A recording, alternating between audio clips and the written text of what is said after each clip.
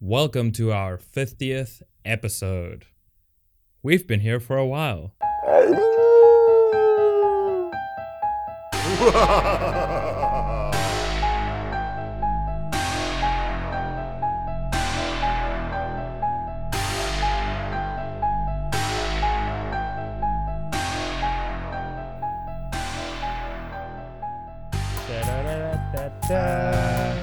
It's a new year. It's a bit new year. It's so new. It's a new.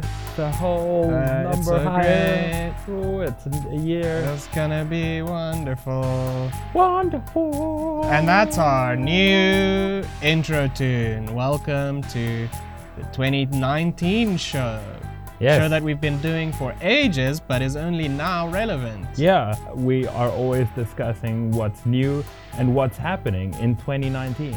I'm looking forward to having some actual content for this podcast. Yeah, it's gonna be great. It was just like an hour of silence before, but now we can talk about Jacob Zuma's fucking album dropping soon. Yeah, boy. Lit. Oh my god. That album's gonna be fire. I literally cannot believe that fucking criminal is releasing an album. Well, so many criminals release albums and so many artists become criminals. It just seems like the natural path.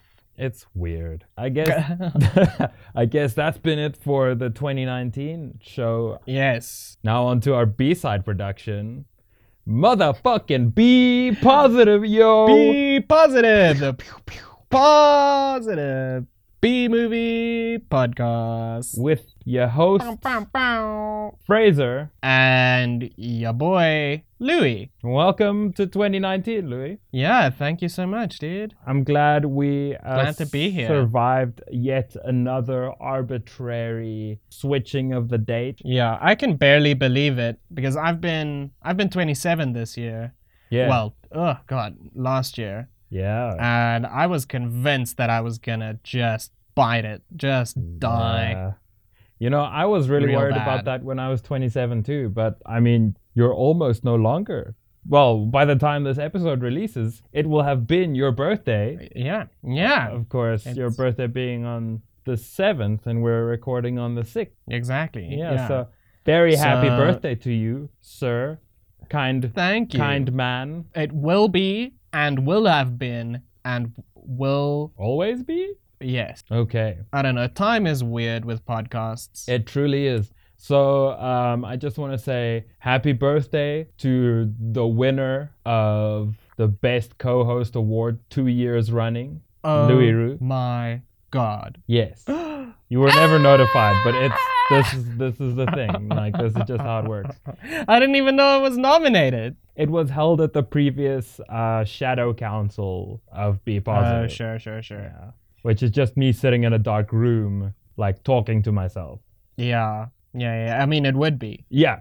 And that's where the shadow part comes in. And now it's not a secret anymore that I sit in a dark room and talk to myself. I don't think that was ever in doubt. Okay. Well, good. But thank you for this prestigious award. I couldn't have done it without my favorite co-host, you. Me? Yes. I thought it was going to be one of our guests from back in the day. Nope. I mean, they're quite good, but they just don't hold a candle to my sweetest boy, This Fraser guy. Dutoy. Yeah. I can hold many candles as I have large hands. Welcome to the third year of Be Positive, streaming directly into your brain through your ear intake valves. When exactly is our anniversary? You know what? It's this whole month. Yay! Why limit a celebration to a single day when it could easily be extended to a whole month and even a whole year? Yes, incredible. This will be a year of celebration, indeed. Whee! And to celebrate my birth and the birth of Be Positive, this month we're doing all South African horror. Fuck. Yes. Yes, we put it up to a poll and the people spoke, and that's what we're doing, baby. Yeah. Those Just so you people know, we do what speaking you them tell us to sweet do. words. They whisper their words to me. I listen. I'm pretty excited for this month. I think we're going to have some interesting films. Yeah. Just wow. But, This. wow. So today Just... on Be Positive, and by today I mean always in this episode. At some point I will get used to the time thing and it will stop freaking me out. We are discussing City of Blood by Daryl Ruitt. This is from perhaps the most, I don't know if it's well known or if it's necessarily prolific or successful, but Daryl Ruitt is one of the few South African filmmakers who made it into an international space, Yeah. I'll say. Most known, I think, for Sarafina, Oh, which I've never seen. but I've heard of it. Yes. And also the director of a Lake Placid sequel. What? And also the director of Dracula 3000, I think. Ah, that is fucking amazing. Yeah. I did not know that, and I am well impressed. Yeah, I mean, Daryl's is a deep well that I think we can keep going back to as the year continues. Are you saying we can plumb his depths? We can indeed Exciting. plumb Daryl's depths. Nice. Nice. So we're starting with the 1987 film City of Blood. And wow, what a film. Or is it two films? There are definitely two plots. Yeah. That's for sure. Yeah, two vaguely resolved plots. So I feel like just for our international listeners, we should give a brief introduction to the socio-political situation that this film is set in. Because I was checking out the IMDb reviews and a lot of non-South African viewers just don't get the film. Yeah. And they are very upset that they don't understand the film. And then that channels into a kind of hatred towards Africa. Yeah, kind of an antipathy sort of situation. So, City of Blood was made in 87 or maybe 86, a time in which apartheid was still at one of its worst moments. Yeah, very dark time. Yeah, I looked at just the list of events in South Africa in 87, and we're talking literally dozens of bombings and security police counterattacks and army attacks. The border war was still going on. Shit. It was a point, I think, of real desperation for a lot of the black majority trying to struggle against this system that just didn't seem to want to crack. Yeah. And the system, feeling that strain, really lashing out violently and almost like in a panic, trying to keep this upsurge of resistance down. Like a cornered animal. Yeah. I'd say that's pretty accurate. So yeah, a really, really rough time. Yeah, so also during this time, there were a lot of sanctions against South Africa because Oh yeah. to a large extent, the global community was not okay with the whole apartheid thing and with the oppression happening. Yeah, after almost 40 years, they had gotten around to being not okay with it. Yeah, it took them a while, but then I feel like everyone else, or everyone in the developed, in air quotes, swishy developed world, during that time that they were okay with apartheid, they were just pretty much dealing with their own super evil, oppressive sins. For sure. If you look into any first world nation, you'll find just like a long line of human rights violations going all the way back to their founding. That kind of gives it a sort of context also to say that apartheid was largely similar to segregation and Jim Crow in America. Yeah. I mean, apartheid means segregation. Yeah. I don't know why we keep the Afrikaans name while speaking English, but I think it is just it's become synonymous with that system. where Yeah, You they know- trademarked it. yeah, where like the actual term apartheid just means separation. So by virtue of me being in China, there exists an apartheid between us because in separate locations. You get, but Wow, risky maneuver. but you can't say that anymore. But that's what I mean. You can't say that anymore because the term apartheid now refers only to that time. Afrikaans people don't use it in conversation for its original meaning. No, it's not its own word anymore, and you can't really use a different word for it. Yeah. It is what it is. In the same way that when the Nazis took the swastika as their symbol, it stopped being like a symbol of peace and whatever, and forever became besmirched by Nazi ideals. Yeah. And in the same way, the NP, it was the NP, right? The National Yeah, Party. the National Party. In the same way, they took a word and stripped it of its original concept and attached their vile, filthy hatred onto it. Also, another like key thing to keep in mind while we discuss this film is that there was also media censorship going on within South Africa at this time, especially concerning the ending of City of Blood. I feel it's very important to remember that there was a limited amount that you could say. The sort of resolution to a story that you could give were severely limited. Yeah, definitely. Most newspapers were banned by that time. All the opposition political parties were banned. Yeah, and it was a real struggle to try and get the truth out Yeah. at that time. Are you gonna hit us with a little plot synopsis? I will do. All right. So at the beginning, Daryl Ruitt really sets a scene. So we see Africa 2,000 years ago. Two tribes dudes running through the forest. In the initial scene, though, just something I want to point out, they were wearing flip-flops, which I don't know if 2,000 years ago people had flip-flops on. But I guess like for actors running through the bush, it would be kind of tough. So two tribes dudes running through the forest. They've got their spear. They're wearing a loincloth. They're running around. And the one dude gets killed by like a severed head on a rope. Yeah. Which is it's like a Rambo type booby severed trap head type thing. battering ram thing. It's odd, but I get heads are heavy. So the other guy is like, fuck this, I'm out. And he chucks it.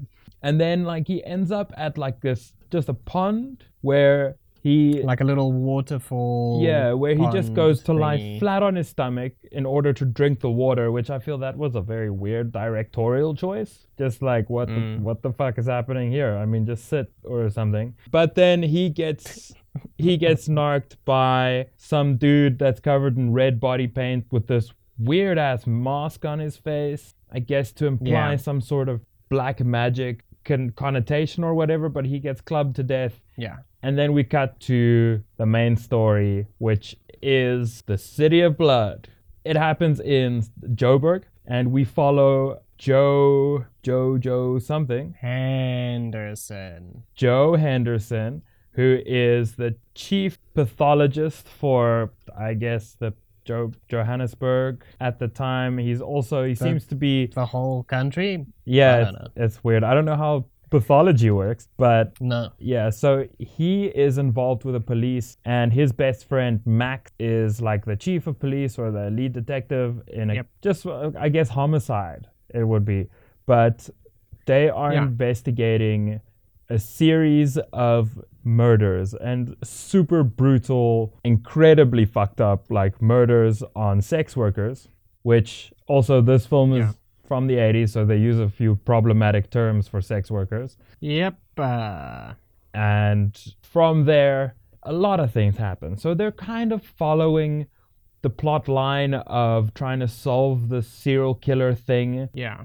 So that's the first plot. While at the same time, there's this other plot, and it's not even a subplot, it's just a fully formed plot. It's a full plot, yeah. Yeah, which both of these could have made their own film. But the other plot is where the state is trying to get Joe to sign off on like a nameless death certificate. And he's like, "No, man, I'm a professional. I'm not signing I haven't seen the body. Show me the body. Who is this fucking Yeah. dead person that I'm like pronouncing legally dead and saying that they died of heart failure? As it turns out, as was, I guess, common in those days, Very common. they had accidentally murdered a freedom fighter during interrogation. And by interrogation, Yeah. I guess they mean full-on human rights violation, torture. Yeah, some like Yeah. Guantanamo Bay shit happening. Probably even worse than that. Yeah, they want him to sign off on Horatio McConaughey's death certificate, but he's just refusing full stack. Yeah. And it's not entirely clear why he's refusing, other than just on the ethical grounds of he's not willing to falsify a death certificate. Yeah. It's not stated that he is politically motivated. It's not stated that he feels any sort of empathy for Horatio McConaughey. It sort of just seems like he just isn't willing to cross that line professionally. That's a kind of morality. Honestly, better than nothing. Sure. So the reasoning that the state gives as to falsifying this death certificate is that if the people, and especially like the black people, were to discover the truth, there would be riots and there would be potentially a revolution, the overthrow of the state. So they want to cover it up and say, yeah, he just died of heart failure, whatever, it's not a big deal. Then, I mean, you gotta just, when you're doing shit like that, you just gotta take a second and you gotta think like, man, maybe we shouldn't be in power if we're doing shit like this. Maybe we're the assholes? Nah, that never fucking happens. They Are don't. we the baddies? Joe is even taken to the Prime Minister of South Africa, an Englishman, who is just trying to like convince him to just do it for. I guess he's playing it off as like do it for the greater good, but it's not. It's just like he's like, don't let the It's not system that. fail. It's not even a good system, but don't let it fail because it's the system. That's his whole argument. Yeah. Meanwhile, Joe is like getting involved with with sex workers. Oh. I almost, because I wrote it down. I'm not even. Okay, Joe is getting involved with sex workers. Yeah, he's like playing detective, even though Max tells him many, many times, To listen, stop. Joseph, you're the medical examiner. You are not allowed to conduct police investigations. It's not your job. Please stop doing it. Yeah. But he doesn't care. He just keeps on just keeping on. Full on. But then also, he doesn't actually find out shit because he is a terrible communicator. It's like he's trying to do that like noir fucking detective thing where he's like sitting in the shadows of his car and he's being curt with the sex workers. Yeah. And then they react like normal people going like, dude, you're wasting my time. You're being fucking weird. I'm gonna leave. Yeah.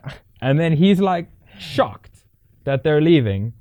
So Yeah, he like, never, what? How did that happen? Yeah, he's a terrible communicator, and he never actually finds out what's going on, except for the fact that like things happen to him. He's not investigating shit. He's refusing to sign the death certificate, and then he gets like caught up in the political drama. So this film is framed off as being a slasher, right? Like it's sold as a slasher, but it fucking isn't. It's a political drama or a political thriller. It's much more that. And the slasher part just kind of muddies the water. It doesn't pay off at any point. Yeah.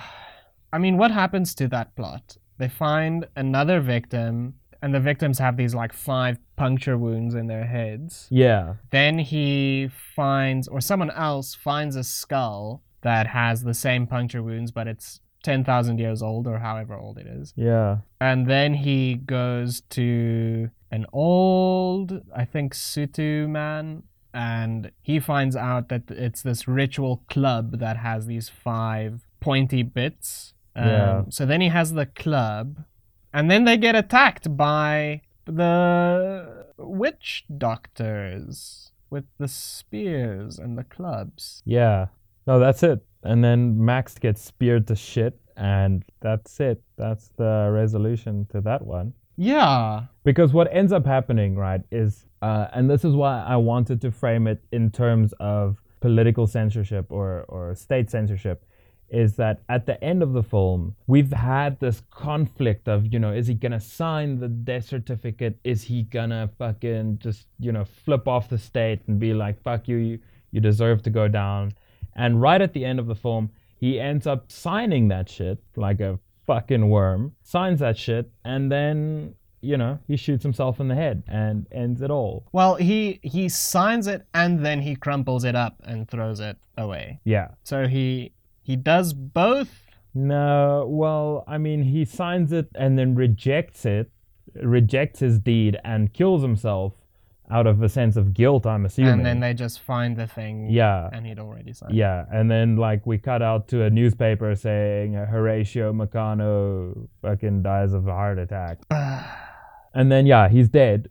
But I mean that's the thing. I wanted him to just reject it and take it to the fucking media, if there was such a thing at the time, and be like, fucking just scream it from the top of a mountain, broadcast the shit, and let everybody know what's happening. But yeah, this was still a film made during apartheid, so they could only push that message so far before the state would go like, hey, hang on, they themselves would be, this is subversive. Yeah. So they did the next best thing, where he does what the state wants and the state wins in the end, but he also rejects himself for doing that. Yeah. So it's like a mixed bag. That's, I think, the main thing that I took away from the film, is this immense sense of bleakness and hopelessness that it ends on, where the murders don't get solved, the perpetrators are never brought to justice. They just seem to be kind of forgotten about. Yeah. The story of Meccano never gets out. It just, lands with a thud, essentially saying, oh, it was a heart attack. Yeah. And Joe kills himself, and Max is already dead, and his wife is a ghost. And well, is she a ghost? She's not a ghost. She's just... Or is she she's an hallucination. Yeah, she's a full-on... we did skip over that a little bit, but I do want to get to that a bit later. To the whole plot, the only subplot where he's hallucinating his wife. So that kind of ending, I think, perfectly, and I mean that's also tonally throughout the film, that kind of bleakness and austerity and like senseless violence gives us a really good idea of where South Africa was at that point. This feeling of will it ever end? It just keeps getting worse and worse and worse. Yeah. But there's no real change, because it was quite a surprise later on when they decided to release Mandela. People were, oh, what? Wow. Okay, cool.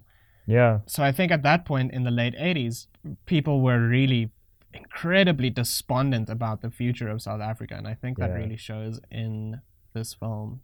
Yeah, I guess it does capture the tone of the time quite well. This was released 3 years before Mandela was released, before he got out of jail. So, like, I'm guessing, like, fuck, I'm going to sound like such a tool, but Horatio Meccano is not a real dude, right? He is an allegory for Mandela. Yeah. So this film essentially asks, but does not answer. What if they narc him? But I don't know, the film doesn't really give us an indication. I mean, they talk about, like, there'd be full-on civil war.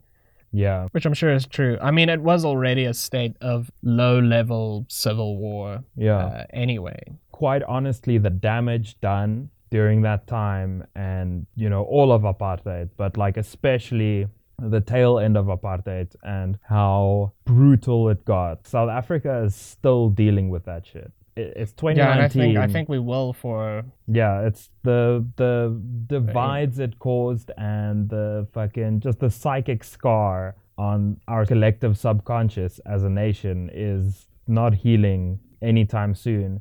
Especially not, and I don't want to get into politics, but like fucking the politicians at the moment just keep scratching at that wound and keep reminding everybody that, of what happened instead of trying to bring people together. Yeah, and without really trying to fix the inequalities that apartheid entrenched in our country. Yeah, that's what you get from living in an oligarchy. which is something I realized the other day, is that South Africa is just like Russia and just like the US is an oligarchy. Yeah, I mean, if you have money, you can do whatever. Yeah, that's fully true. I mean, if you get stopped by the police in South Africa, you just give them some cash and they let you go. And I'm pretty sure you could do that at any level of crime, especially as we've seen with state capture, where you could just buy the country and just fucking you know, whatever. It's not a big deal. I'll bribe somebody.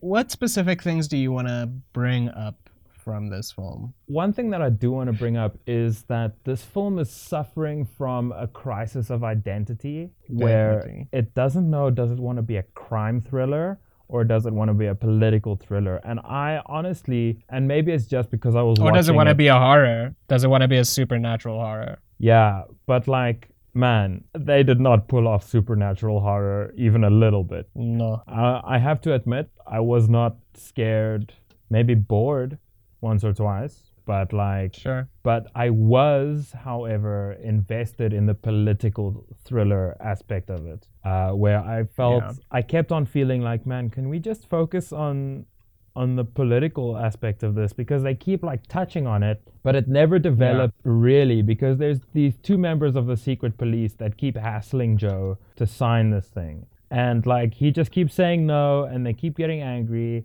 and it doesn't evolve much. He meets the prime minister, but that's also just something else that happens. There's no like character development in that direction. We need to analyze a connection between the political thriller and the slasher thriller into this film. Okay. I think Daryl, in his wisdom, left that task to us. He was truly wise in choosing us as his prophets. Right off the top of my head, I have the answer.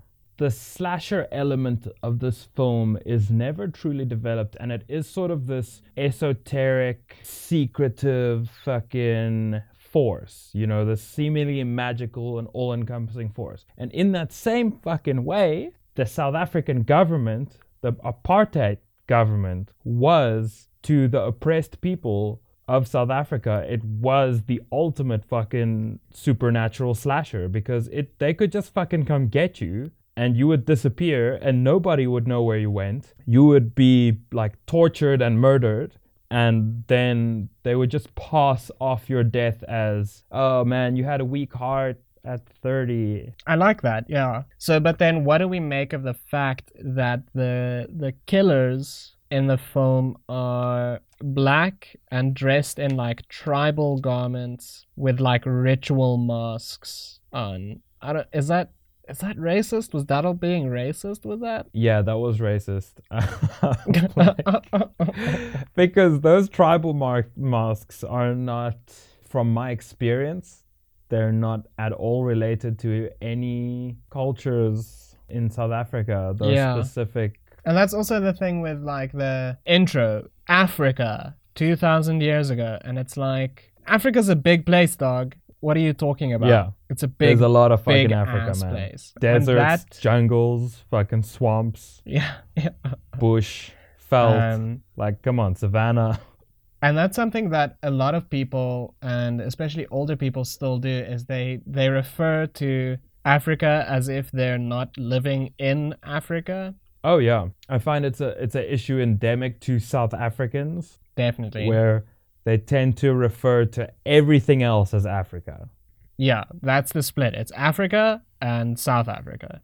Those are the two countries. Yeah, which is ridiculous because South Africa is like one of what, 54? Yeah. 160 million? I don't know.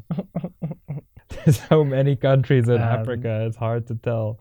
Yeah, so that was a really weird choice, I think. And are the killers supernatural? Are they like these conjured beings, or like are a they vengeful spirit or something? Yeah. I mean, that's what I thought at first, but then why would a vengeful ancestor be killing random sex workers? That's not helping. As the political thriller subplot develops, right, we have Joe being kidnapped by these red dudes, the guys who body paint themselves red and run around with spears and the spiky club.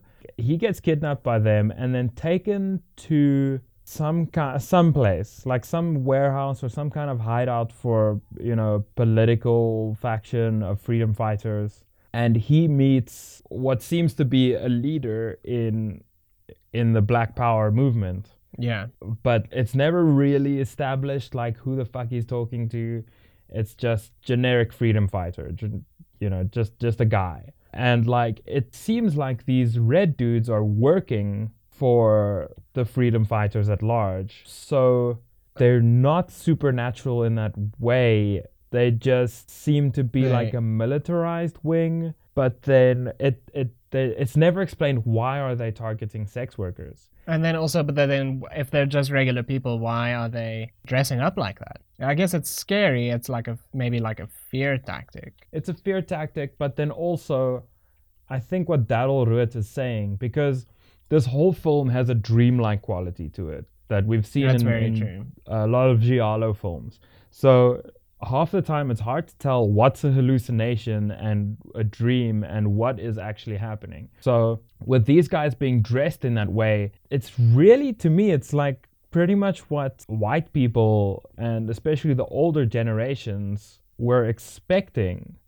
a revolution to look like. It's exploiting that kind of very backwards white fear. Yeah, it's taking it back to the old colonialist fear of the people that they are actively working to destroy. Yeah, that makes more sense. And in that way, I guess maybe these people are actually dressed in this way. They're painted red and they're wearing the crazy mask, and it is a fear tactic. And in that way, it could be because like magic used in warfare is like all magic. It's about spectacle. It's about what you can see. It's about ritual, it's about all that shit. But this could be a way for these people to use the concept of ancestral magic against their oppressor. Yeah. Where they're well organized, they seem to appear and disappear at will. They are able to kill indiscriminately, but then I want to get to why they're killing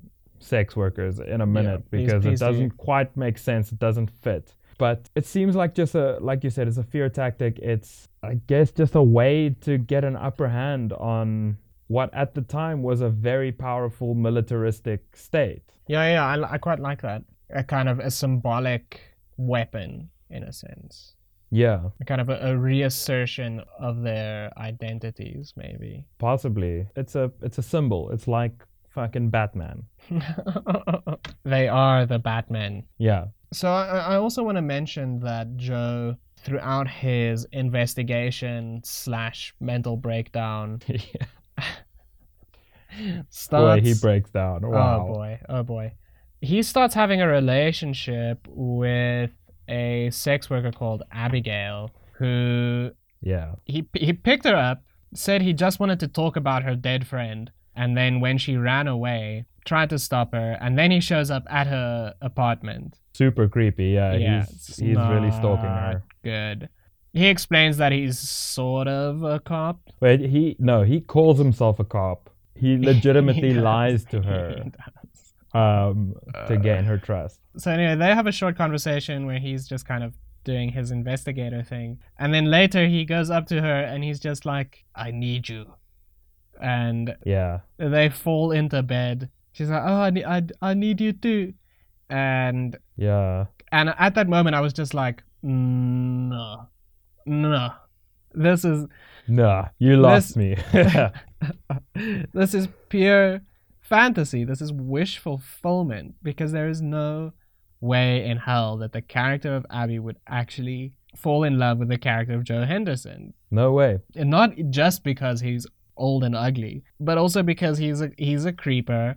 And he's clearly got some issues he's trying to work through right now. Yeah. But then, in the end, there's a shot of Abigail sitting in front of a fountain without her wig, her night walking wig. As Joe dies, she disappears. Yeah. So it's implied that she's not even real. Yeah, that it literally was wish fulfillment. I guess now is a good time to bring in the subplot of Joe's family, where Yes. his wife and children left South Africa because of, all the attacks and the bombings and the general terribleness. Yeah, and luckily Not they, because of the state. unlike most South Africans, had the option of leaving, which just kind of cements their place of privilege. They are the least at risk, and it's the easiest Yeah. for them to get out. So they moved to Britain, and at one point he receives a letter from his estranged wife, and it becomes clear that Joe had the opportunity to leave, but he didn't have the will to leave. Yeah. He felt tied to the nation for reasons. It wasn't quite clear to me It's a little vague. why he didn't leave. And then he throughout the film hallucinates his wife, and she is always playing the role of the negative voice in his head, Yeah. his general insecurities. Yeah.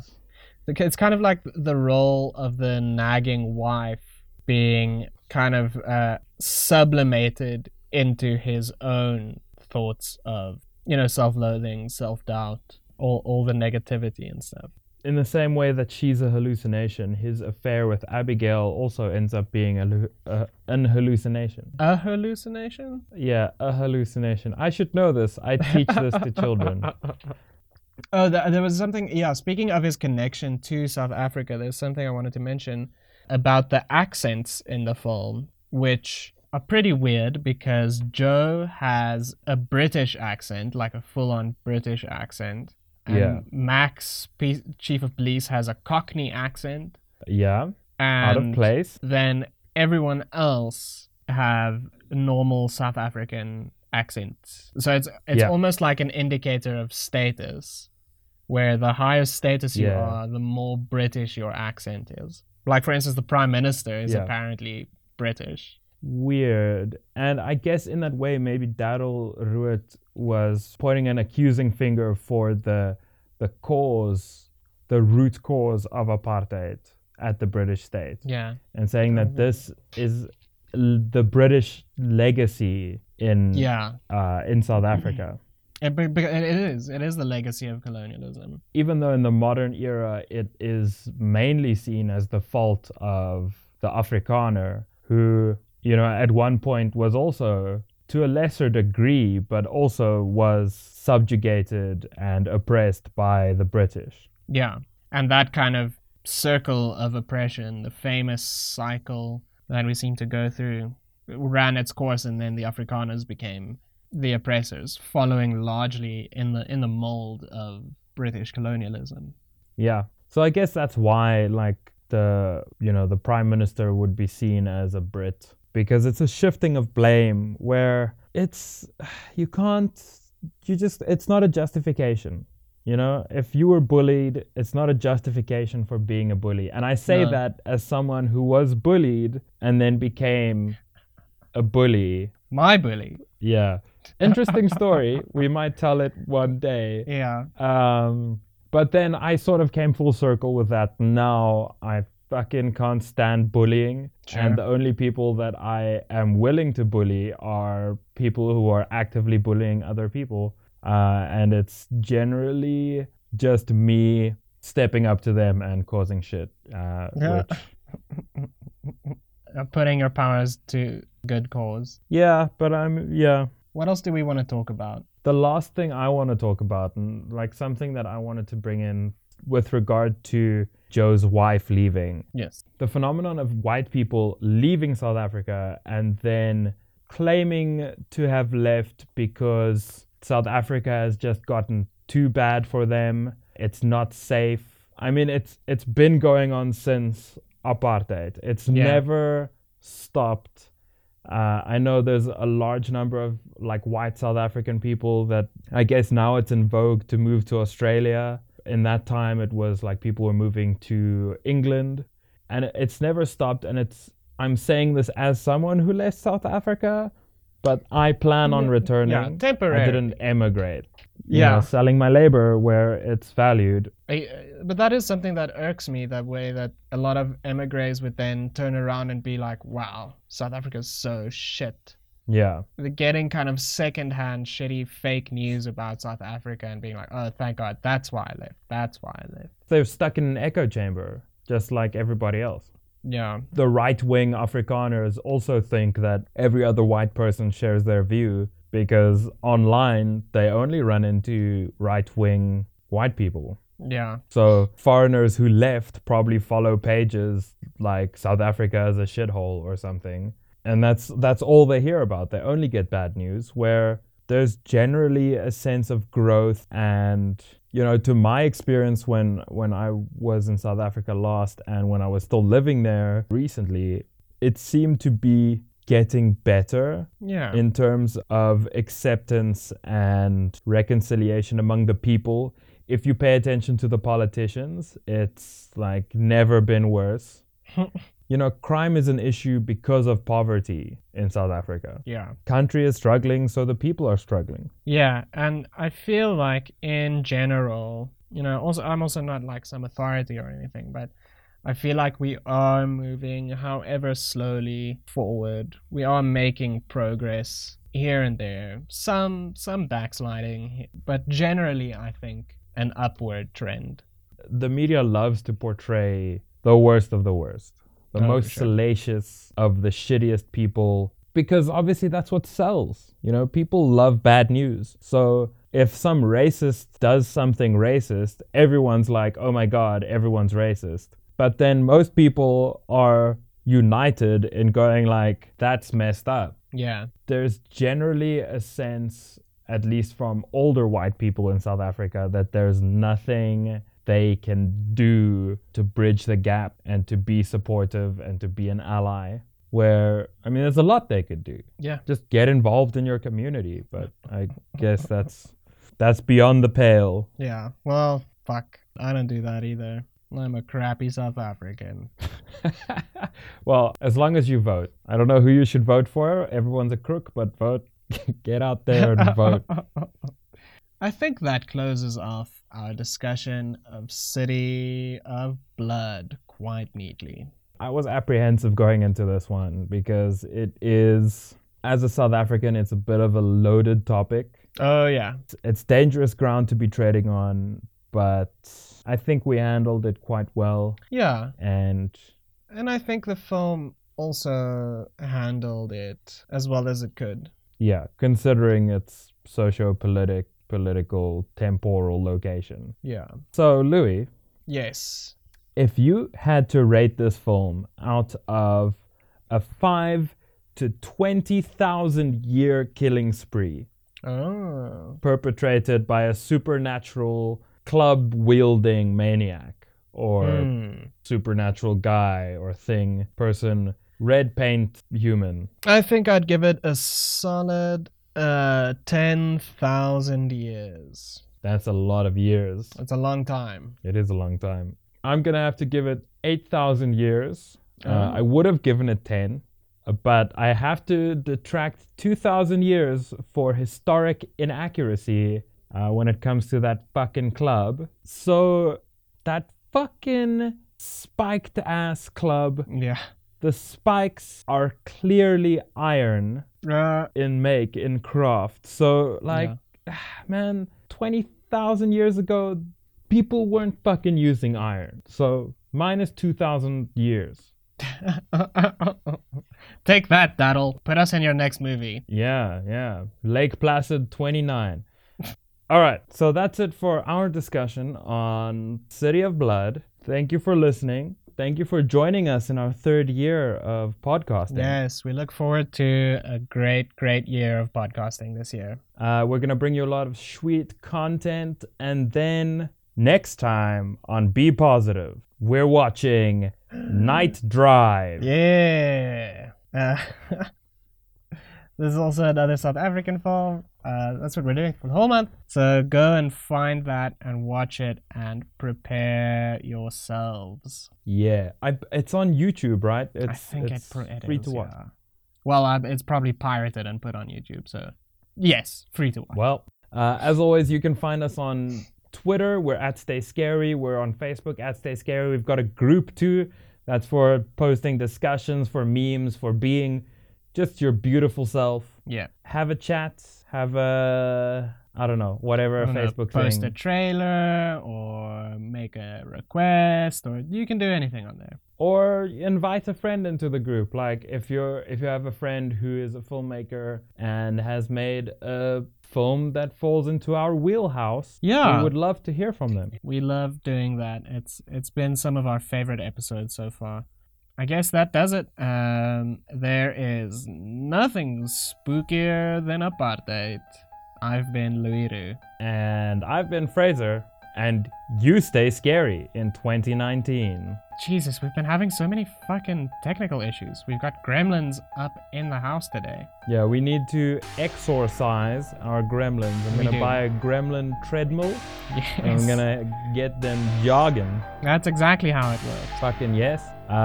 Those little bastards need to work for their fucking money. Oh, They yeah. can't just, fuck with my gear. And so even the African sun is